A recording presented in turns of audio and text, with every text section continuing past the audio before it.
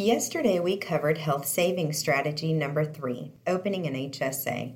Today, we will dive into 2 more strategies by taking a look at what you should know about your Social Security as well as the importance of making healthy choices.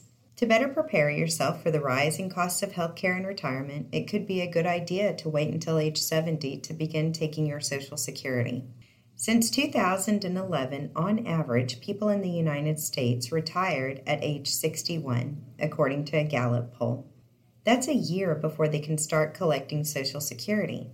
If retirees choose to begin receiving Social Security benefits at age 62, they will receive 70% of the benefit they would have received at full retirement age. On the other hand, if they postpone taking benefits until age 70, they'll receive a higher monthly payment. The amount of the payment will be determined by the individual's age and year of birth, as well as the number of months benefits were delayed.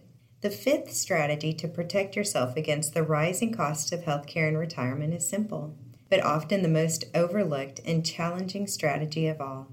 Just make healthy choices. While it's impossible to predict what the future will hold, forming healthy habits today could support a healthier life ahead. You know the drill. Eat well, sleep well, exercise, socialize, and so on. Being more health conscious today could mean fewer doctor visits, hospital stays, health specialists, and prescriptions in the future. We'll talk to you tomorrow when we wrap up our series on covering the topic of saving more money in anticipation of rising healthcare costs in retirement. Be sure to check out our resource library, which is full of tools and information specific to each one of your needs. To access these, visit aspenwealthmgmt.com and click on Resources.